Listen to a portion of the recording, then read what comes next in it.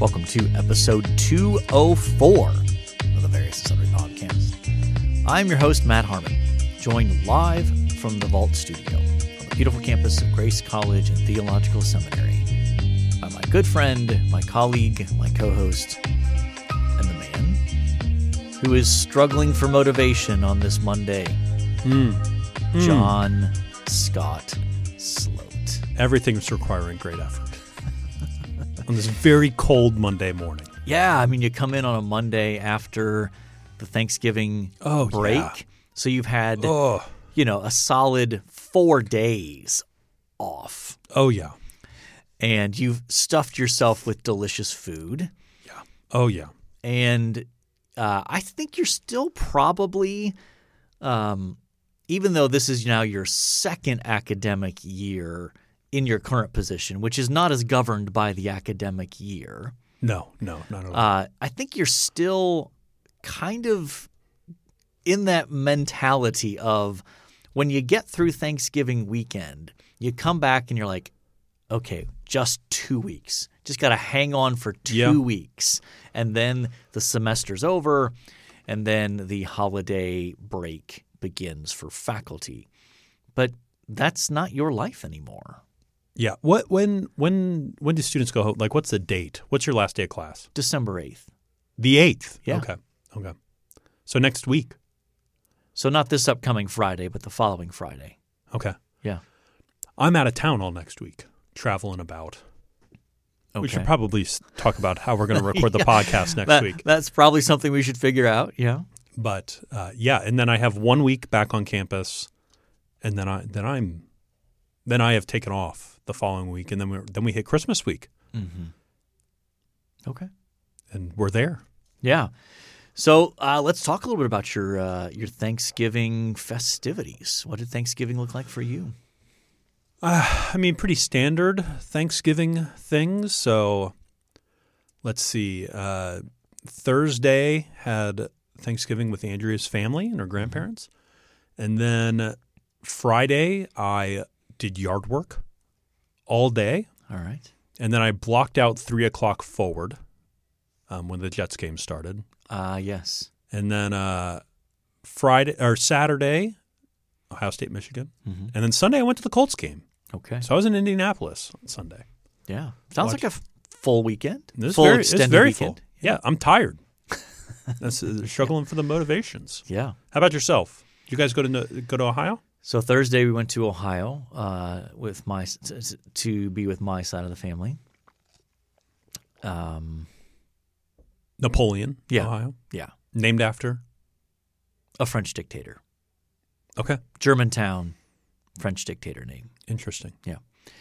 And then Friday we spent most of the day doing Christmas decorations. Kate did the lion's share of that, but I have my own little segments of responsibility within that. Is it like stuff high up? So in our house, in our living room, she pretty much does the Christmas tree and the stuff on the mantle, and I string the lights all along the big white Billy bookcases that take up a wall of our house. Yeah. So I do that, and then there's a specific way for the outside decorations that you have to plug things in to get them to connect properly and work right, and so that's my responsibility as well. You did that Friday? Yeah. And what about Saturday? Well, we'll circle back to Saturday. Okay. In the sports blocked segment. out noon to 3 pretty much. Yeah. And then, Sunday was just a sort of normal-ish Sunday, church, and then no community group, and just played some euchre with my lovely bride and Jake and his girlfriend. Nice. And John was home John came home Friday, was home Friday through Sunday. So good to see him. Nice. Yeah. So if you'd like to contact the show and tell us about your Thanksgiving holiday festivities, you can find us at V&S Pod. You can email the show, Harmon. Nope, that's your email. Let's not give that one. Wowzers. If they can't find it. Yeah. We're off our game here. That would be variousandsundrypodcast@gmail.com. You can find us on Facebook and on YouTube, and we would love for you to leave us a 5-star rating and a review. All right, John, it's time. Okay. Let's talk some sports. It's a tough weekend. For both of us. Mm-hmm. Yeah. Which do you want to do first? I don't care. Okay. Well, we have to talk about the Ohio State-Michigan game. And it's funny, my Greek students this morning were like, are you going to talk about this on the pod? Well, of course I'm going to talk about it on the pod. Like, I'm a grown-up. I can talk about my team losing. Mm-hmm. I'm not just going to duck it and pretend like nothing happened over the weekend related to my favorite sports team. Like, come on. Yeah. You know, part of being a responsible fan, I think, is facing the music when your team loses. Yep. So yeah, Ohio State lost to that team up north 30-24. And it was a close game. It was a very evenly played game. The difference was that Ohio State's quarterback made threw two interceptions. The second one I'm going to give him a pass on because it's under a minute left. You got to force the ball down the field. 100%. Like that one doesn't.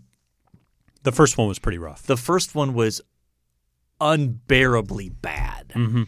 To throw that interception there, and Michigan ends up with the ball at the Ohio State 9-yard line and punches it in for a touchdown. Like, that feels like the difference in the game. A back-breaking mistake where you give the team 7 points. I think an argument could be made for the touchdown that could have been called an interception as well. Now, you don't have a dog in the fight. I mean, you have Ohio State family, so I understand you by default lean that direction in terms of preference. Yeah, I'm definitely biased for sure. But you're not as biased as me. No, I lost no sleep. What did you think of that? So, for those who don't know, Michigan threw a touchdown pass where the receiver caught the ball, and the Ohio State defender jarred it loose, and it's coming loose before the Michigan player reaches the end zone. And then in the sort of tumble into the end zone, finish the play, the Ohio State defender comes out of there with the ball. Mm-hmm. It was ruled a touchdown on the field, and it was announced as stands. The call on the field stands, not confirmed, which is basically the officials saying there's not enough there. We don't know what to do. We don't know what to do. We're going with what was on the field. Yep. What were your thoughts? At first glance, like watching it live, I thought it was just a touchdown. Mm-hmm. Like just watching it live, thought it was a touchdown. Yeah. On the replay, I thought there was evidence that it was an interception. Mm-hmm. Like that the ball was jarred loose. He had to complete the catch at that point, all the way to the ground, and he didn't do that. Yeah. And if the ball had hit the ground, I think it would have been, if it had hit the ground at any point in that, it would have been incomplete. Mm-hmm. I think the same is true if was it Burke who Denzel Burke. Yep. I think it would have been I think it should have been an interception. That's my 2 cents. Okay. I think I am reasonable human number one. Here I stand. So I think, obviously I'm biased towards that as well. But I can also understand whatever the call on the field was, staying with that. I mean, this gets to my annoyance with instant replay. When we first started this, indisputable video evidence was proclaimed as this is the standard. If there's not that, then it just stands, whatever it was. Well, we've abandoned that a million years ago now in terms of indisputable video evidence. Mm-hmm. Now it's just, pardon the term, it's a crapshoot, really, in terms of what the replay official wants to do in terms of the standard of proof of what you think what you want to consider that. If you think it's most likely, some of replay officials seem like, well, that seems like the most likely thing. We're going with that, even if it means overturning a call on the field.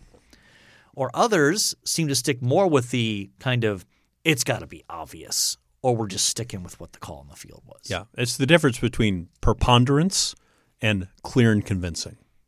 Sure, yeah. Or it's the difference between a civil trial and a criminal trial. Mm-hmm. Criminal trial, beyond a reasonable doubt. Civil trial, more than 50% likely you win the case. Mm-hmm.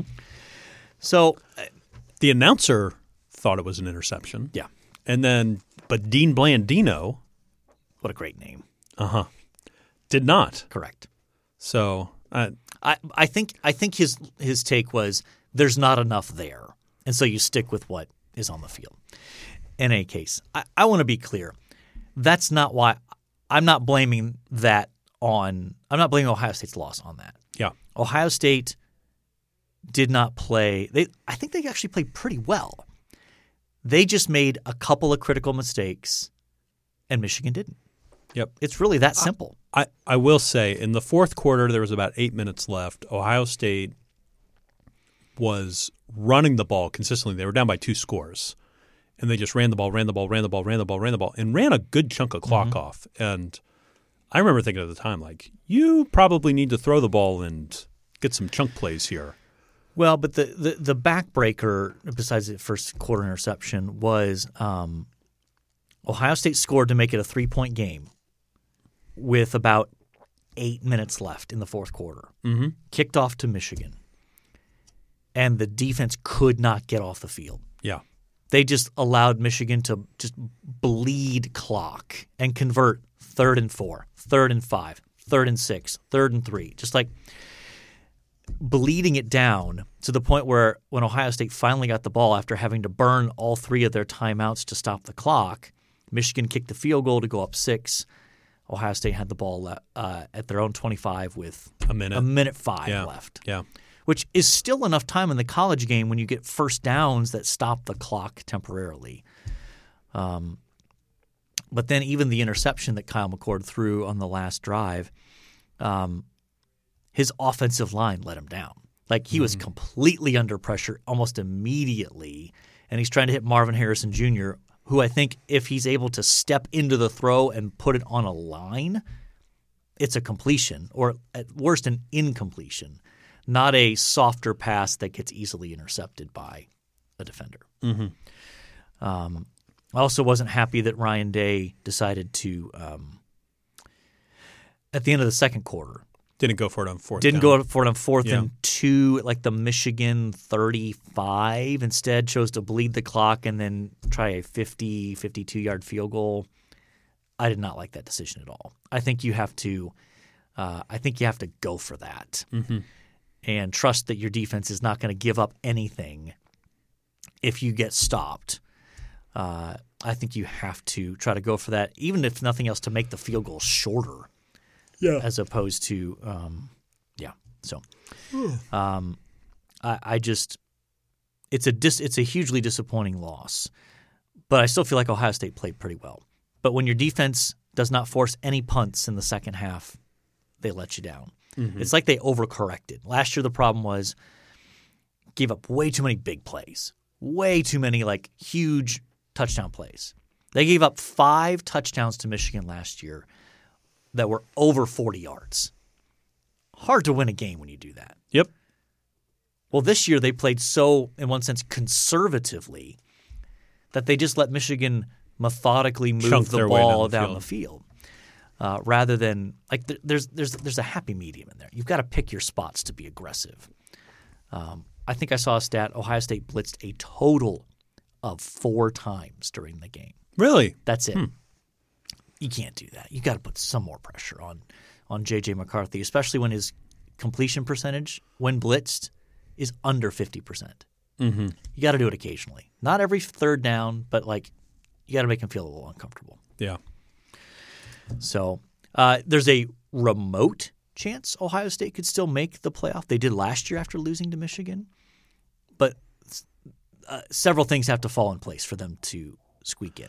If I remember, several things had to fall in place last year too. Yeah. So we'll see. I'm not expecting it, but basically, Texas has to lose, Florida State has to lose, and ideally, probably Washington has to beat Oregon, and Georgia has to beat Alabama. Georgia will beat Alabama. They should. They should. But did you see the end of that game, the Alabama-Auburn game, the Iron Bowl? No. Auburn led the entire game, basically. And they are up 4 with, 5 seconds left. Alabama has a 4th and goal. This is no mistake. 4th and goal from the 31. So it's essentially 4th and 31. Last play of the game. Alabama throws a touchdown pass into the corner of the end zone. How do you let that happen if you're Auburn? Yeah, I don't know. It's terrible. So anyway. All right. That's been my catharsis. Let's talk about your Jets. I don't recall. I mean, you blocked out your Friday afternoon to watch them lose to the Dolphins. Yeah. I mean, is there anything new here? No, I think that's the hard part that I'm coming to. I mean, we started Tim Boyle at quarterback, who maybe played a little bit better than Zach Wilson, but, hard to say. And, when was it this game or the last game? Gosh, I can't remember where. They start to blend together. Yeah. You turn the ball over on special teams. You do some of these dumb things, and you are 3 and out all the time. Your defense is going to wear thin, and the other team's going to score points. Yeah. That seemed to happen pretty regularly. Yeah. There was a moment where we were going to be down 10-3 going into halftime, and I felt really good about that. Yeah. I felt like you make some halftime adjustments, and you figure it out. You work on it, you figure it out. And Tim Boyle goes for the rightfully so, Hail Mary to end the second quarter, throws an interception, guy returns it for a touchdown. All of a sudden, instead of being down 10-3, you're down 17-3, and that feels very different. And that's not something you can obviously expect. Like, you don't expect to throw a Hail Mary and have it run back for a touchdown. Yeah. That's just not something that you expect. You expect surely somebody's going to tackle that guy. Yep. Or somebody's going to be up there with him trying to catch it. They're going to bump into each other and fall down. Yeah. But not a receiver near him. They couldn't get under the ball. And that's brutal. And, that happens. So they're now 4-7? I think so. Yeah. I have stopped paying attention at this point. So now there's really no motivation, really, for Aaron Rodgers to rush back. Correct? Well, they say he's going to start practicing this week, eyeing a Christmas Eve return. Well, they definitely will be out of it, barring some unexpected circumstance. They will be out of it. Yeah. I mean, they do play the Falcons this weekend. The Falcons are not great. If you have a game like you did against Philadelphia, right, where the defense is stout and gets 3 turnovers, you're going to have a good shot. Yeah, but at 4-7, you realistically probably have to win out, or go 5-1, maybe 9-8 gets you in. The AFC is a bit of a mess. Yeah. AFC is a bit all over the place right now. But yeah, I mean, by then you'll know. Like, realistically, you'll know. By Christmas Eve, you will know. And I just don't know why do you come back? Yeah, and I think the question is, in the normal course of things, all right, the head coach is gone, the GM is gone, all these things. I don't think anybody's going anywhere because everybody wants Aaron Rodgers to come back. Yeah. And he signed up to work with this group. Yeah. Which I honestly might be a good thing. Like, my 2 cents are we've hired good coaches in the past that have gone on to success elsewhere. We just haven't given them enough time. Yeah. And so these guys have had 4 years now. And when you're fixing a problem like Adam Gase. Yeah. It takes probably 4 years to undo some of that. Yeah, that's fair. And so I think we're undoing some of that right now. And I mean, I think it could be a good thing that I like this coaching staff. I like this GM. I think he does a good job of drafting and developing talent. But I think they got to win with Aaron Rodgers next year. I mean, they got to be. And they also need to get him. They need to shore up that offensive line. That offensive line needs to be strengthened. Yep. Like even if you had Aaron Rodgers with this current offensive line, you're going to win a lot more games than you're winning right now for sure. Yeah. But it's not a championship caliber offense if you don't fix that offensive line. Yeah. Yep. But I think everybody's staying around because Aaron Rodgers is going to dictate, like, I'm only coming back if I play with these people. Probably.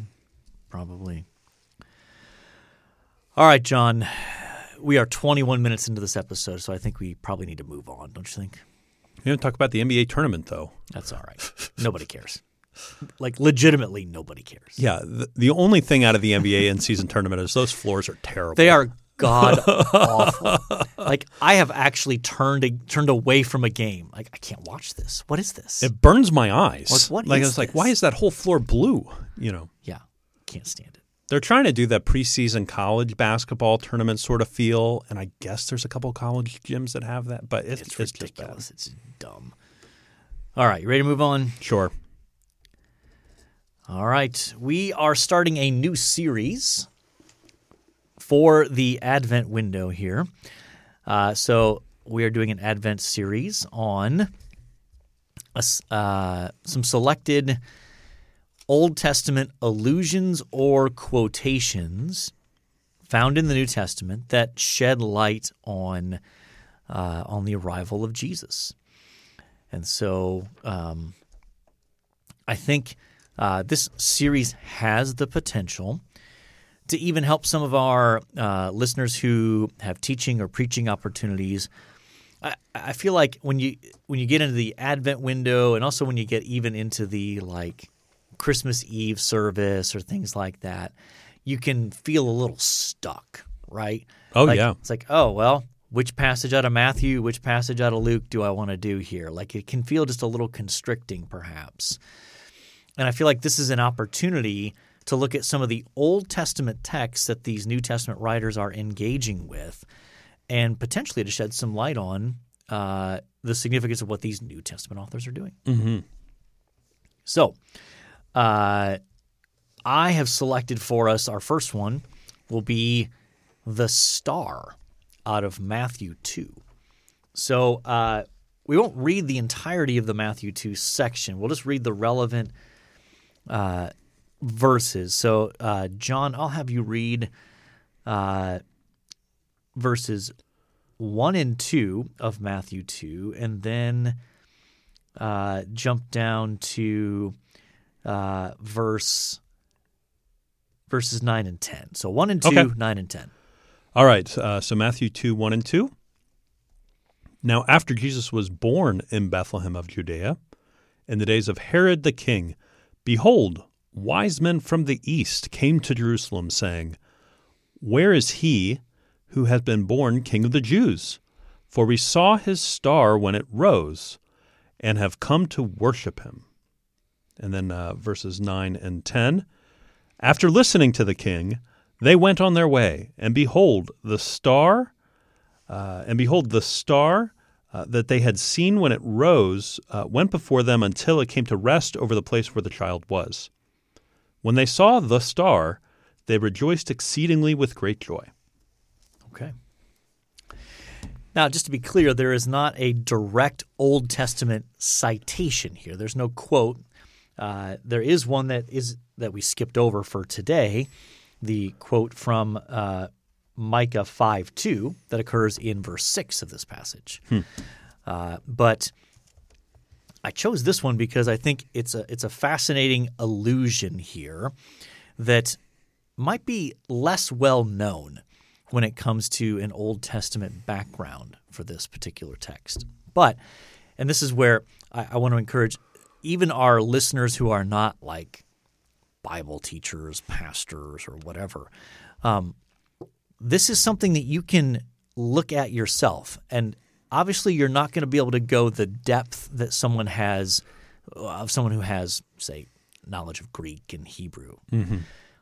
But I think sometimes English Bible readers sell themselves short in what they can glean simply by following cross-references. And so I know the ESV is not unique here, but if you look at the cross-reference next to the first reference to star in verse 2 of Matthew 2, it sends you to Numbers chapter 24, verse 17. So let's jump there. Numbers 24, verse 17. And the larger context here is the fascinating story of the king of Moab hiring Balaam to try to curse Israel, which is fascinating in and of itself because you get the whole like donkey speaking in it and everything like that. Right. So there's fun stuff in there all around. And he blesses Israel, doesn't curse it, right? Exactly. And so when you get to Numbers 24, you get this is part of a series of different oracles, prophetic oracles that this prophet Balaam gives. And this last one that he gives here extends from verses, starts in verse 15 and goes all the way through verse 24. We won't read the whole thing here, but the key verses are actually 17 through 19. So, John, let's have you read that for us. Sure. Numbers 24, 17 to 19.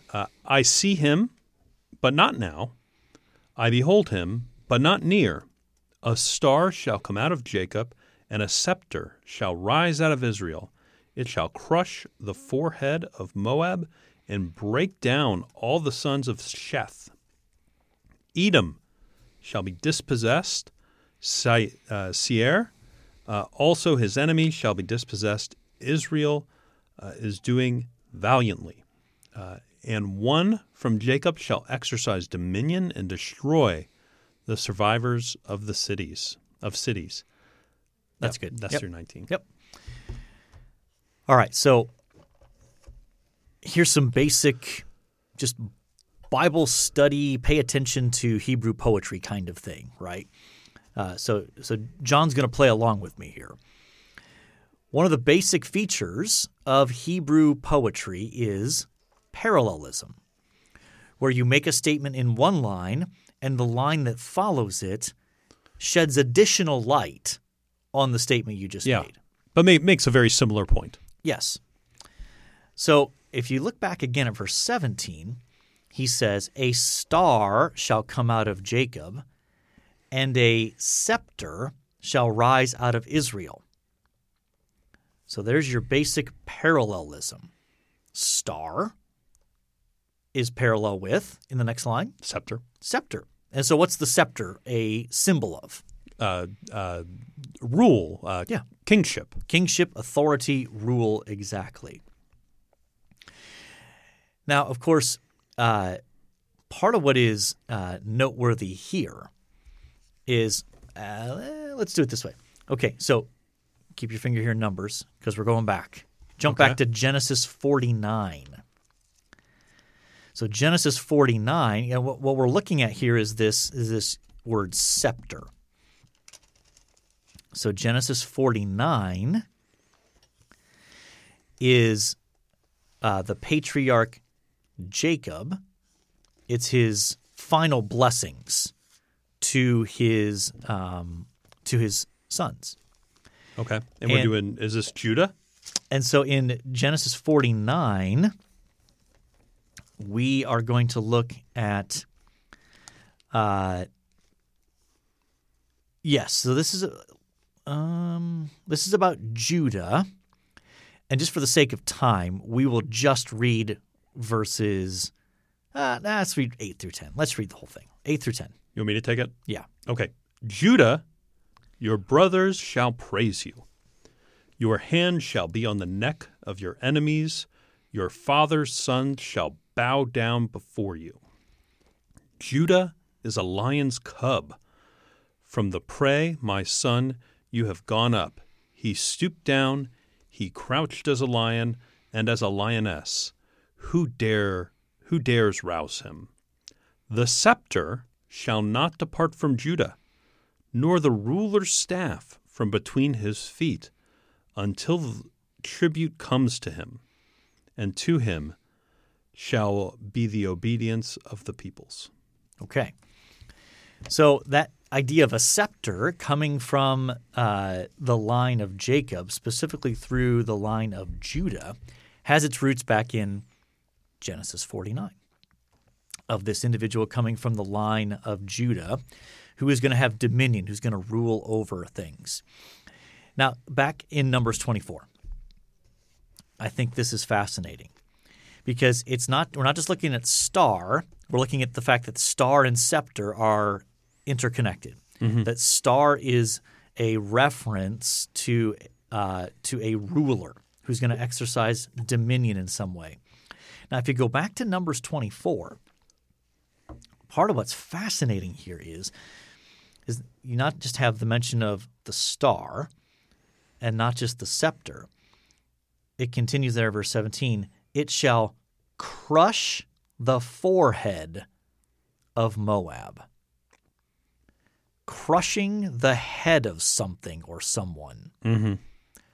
Where do we see that earlier in Scripture, John? It's probably Genesis chapter 3. It is. It's Genesis 3, a reference to the serpent crusher. Mm-hmm. So here in Numbers, you have the reference to the star connected with scepter and the crushing of the head of the enemy of God's people. Mm-hmm. But it doesn't stop there. If you continue on, and we read verse 19, but let's look at it again. One from Jacob shall exercise dominion. Now, where do we see that earlier in Scripture? Well, I mean, several places, but Where's the earliest we see it in Scripture? Goodness. Earliest, that's got to be, Genesis 12? Even before that. My goodness. Well, Genesis 1. There you go. Yeah, It's yeah. Genesis 1. Be fruitful, multiply, fill the earth, rule over and subdue it. The idea of dominion, of exercising authority over creation. So what you're beginning to see here is that already in the book of Numbers, it's bringing together this idea of a ruler coming from Jacob's line, and based on its allusion back to Genesis 49, we know it's coming from the line of Judah, who is going to exercise rule and dominion, and he's going to defeat the enemy of God's people. That's just from Numbers 24, based on what's going on previously in Genesis 49 and then ultimately in Genesis 1, picking up this idea that this ruler from Judah's line is going to be a victorious Adam figure. He's going to be someone who does what Adam was supposed to do but didn't.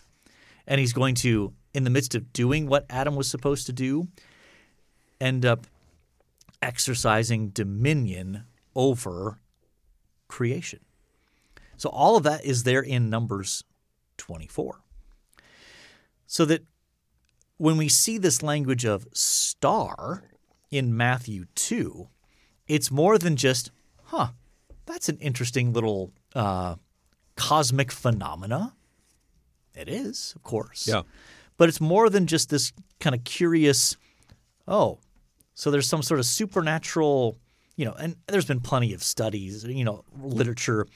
That was this comet that came across and would have arced here. And I'm not saying that it's fruitless to look into those sorts of things. But I am saying that that's not what Matthew's interested in. He's not interested in the cosmic phenomena. He is interested in helping you to see that the arrival of Jesus signals the arrival of this descendant from the line of Judah, which, by the way, that's what the genealogy has already shown you in chapter 1 of Matthew. So it's already prepared you for, this Jesus is a descendant of Judah. And now he is this, and now here's this reference to the star, who's going to be the king of the Jews. So I think that part of what this helps us to see is that even in the subtle ways Matthew is describing this, that there's more Old Testament freight coming with that reference than just, that's an interesting cosmic phenomena. And look at the citation of Micah 5:2, which is important in its own right, for sure. But it can overshadow the more subtle allusion to numbers. Matthew's dropping the breadcrumbs for us, right? I mean, he's trying to lead us down the line to this person is the Messiah. Mm-hmm. Maybe not exactly who the Jews were looking for in a Messiah figure. Yeah. I think they were looking for somebody more explicit in the crush the head of your enemies sort of figure that you see in Numbers 24. But he crushes the head of the ultimate enemy. Yeah, exactly. And so now what's striking is you might think, oh, come on. It's just a star, people. Like, come on. Like, you're way overreading what's going on here against the Old Testament background. Well, I would say not so fast, my friend. Because if you look at 2 Peter chapter 1, verse 19, listen to how Peter refers to the return of Christ. This is 2 Peter 1, verse 19. You got it? No. Go ahead. You got it? Okay. Go ahead. He writes, we have the prophetic word more fully confirmed, to which you will do well to pay attention, as to a lamp shining in a dark place, and this is the key line, until the day dawns and the morning star rises in your hearts. I think that's a subtle allusion back to Numbers 24, referring to Christ as the morning star. And then I think it's confirmed in Revelation 22, verse 16, where John writes, I, Jesus, have sent my angel to testify to you about these things for the churches. I am the root and the descendant of David, the bright morning star. So if we allow later Scripture to help us understand earlier Scripture, I think that helps clarify that we're not just reading too much into this cosmic phenomena in Matthew 2, that Matthew intends the more biblically literate reader, listener, to go, hey, wait a minute, star. Isn't there a reference to a messianic figure being a star in Numbers 24? And you go, yeah, there is. So that's some good Old Testament background into something, an element of the sort of the nativity story that we may not catch unless we pay attention even to the simple cross-references. Like all of those texts I took us to are findable just by using the English cross-reference systems in our Bible. Just by looking at that and going, oh, star, look at that. Numbers 24:17. I wonder what that's about. You go back there, you see the reference to the star in connection with scepter, dominion, and crushing the forehead of Moab. Oh, that's interesting. It's connected to scepter. Well, where's the scepter language before this? Back in Genesis 49, okay? And where's the crushing metaphor? Genesis 3. Where's the talk of a descendant of Judah or someone exercising dominion over creation? Genesis 1. So these are all things that you would not have to have knowledge of the original languages in order to be able to track down. Now, your study of it will be richer and more, what's the word, maybe nuanced than you might be able to do just with English cross-reference. Yeah, and I think it's a good illustrated point that even like if you're meditating on a particular verse that seems stale or even just very, very familiar, like some of these Christmas passages, right? Just looking up all the cross-references, looking them up, reading through them, thinking critically about them. How do these fit together? Why is this cross-referenced? Sometimes it's not always immediately obvious, and making a move from there can be helpful and provide new richness to a passage. Yeah, absolutely. Here's where I'll actually highlight a new resource that it'll be a few years before it comes out, but I'm part of the project, so I want to highlight it now. Ooh. So this is insider knowledge here. This is breaking news. Dun, dun, dun, dun. There you go. I am part of a project that is going to produce a specific study Bible with the CSB, the Christian Standard Bible. Big fan. I know you are. that the study notes are going to be oriented towards allusions and quotations and helping you understand how they're working in the context. But it's going to have an updated cross-reference system that will have the cross-references in the margins so you can clearly see them as to when there's an allusion or a quotation, so you can immediately see it and then know I should go back and look that up. Who's on the project with you? Are you an editor on this project? I'm not an editor on this project. The main guy is Ben Glad. I'm shocked. I know. I'm shocked by that. I know. That guy's the editor on everything. He's making himself a little cottage industry here. So, yes. So, what are you doing? Specific books? So trying to get the insider track for our listeners. I am doing Philippians and Galatians, as you might expect. Yeah. Those are your huckleberries. Yeah. Seems to be. So there you go.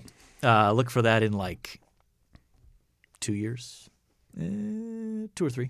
2026. That seems like a million years away, but it's really not.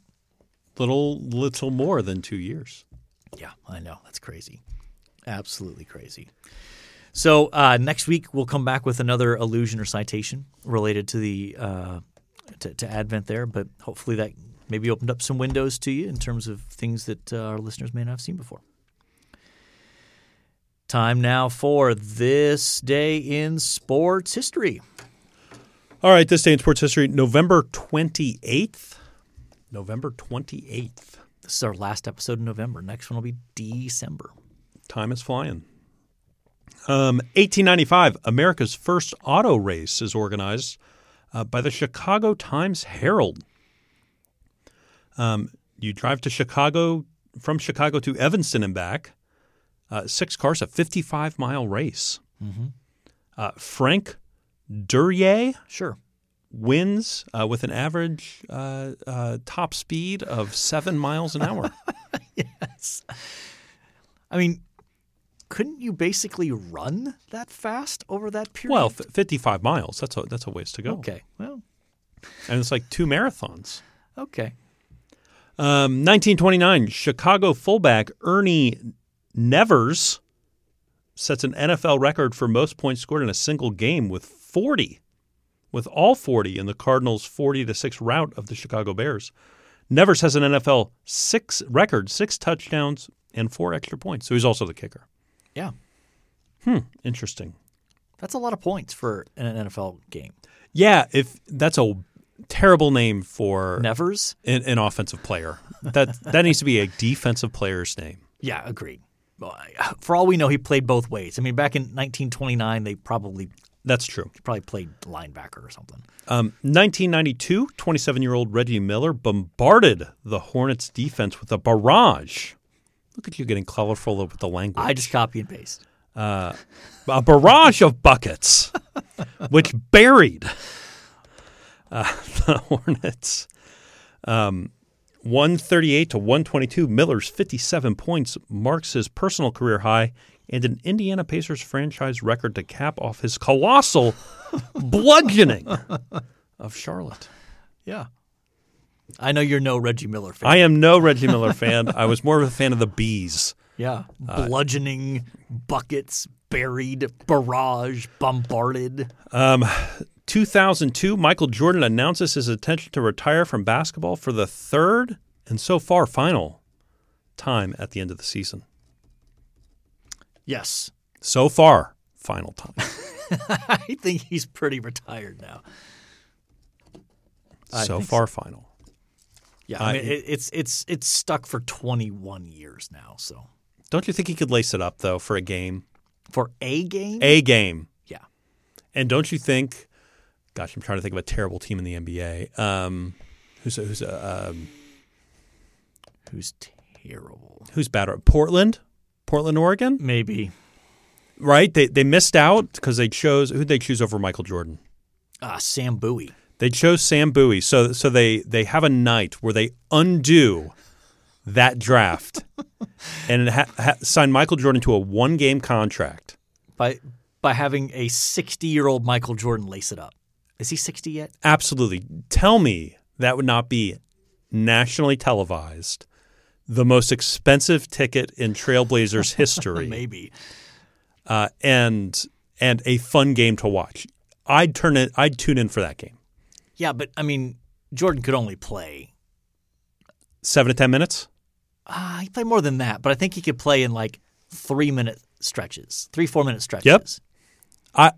I think he could play like 15 to 20 minutes in the game if you spaced him out 3 to 4 minute segments 4 times. If you're the Portland Trailblazers and you do that, absolutely. I think you sell a ton of tickets. I think everybody across the country is watching that game. Must-see TV. Oh, yeah. You would get better ratings than Lakers Golden State Warriors game. Okay, well, maybe. Don't you think so? I think this is a great idea. Listeners, go. let me know what you think of my idea.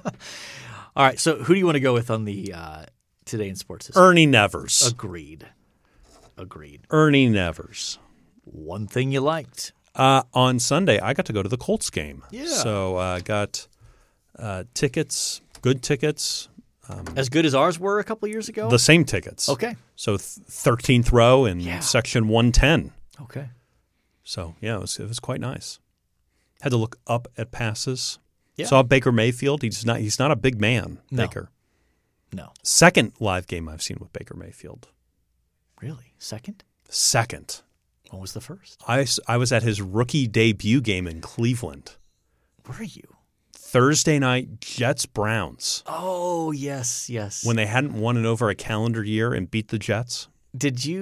Is that one you went with Kyle in Winona Lake? Yes, I did. Okay. Was there anybody else with that crew? No, just me and him. Okay. Went to that game. Okay. Yeah. All right. Very cool. It was wild. Yeah. Baker got taken out in after the first series. He came out on fire, rolled his ankle. It really wasn't the same the rest of the game. Yeah. Okay. So I'm going to go with a related resource to our discussion. Recently, the Dictionary of the New Testament Use of the Old Testament came out. So, and I contribute the articles on, catch the theme here, Philippians and Galatians, as well as an article on the Old Testament use of the Old Testament. But that's an excellent resource. We've talked, I'm sure at points in the past, about the commentary on the New Testament use of the Old Testament, edited by Greg Beale and Don Carson. That's where you have a specific passage you want to go to and look at a quotation and see its Old Testament background and that sort of thing. This is more of big picture overview, like how is the Old Testament used in Galatians or Philippians? What are some of the different ways that it's used? There are essays on methodology. There are essays on the history of interpretation. There's essays on typology or allegory, or do the New Testament authors use the Old Testament contextually?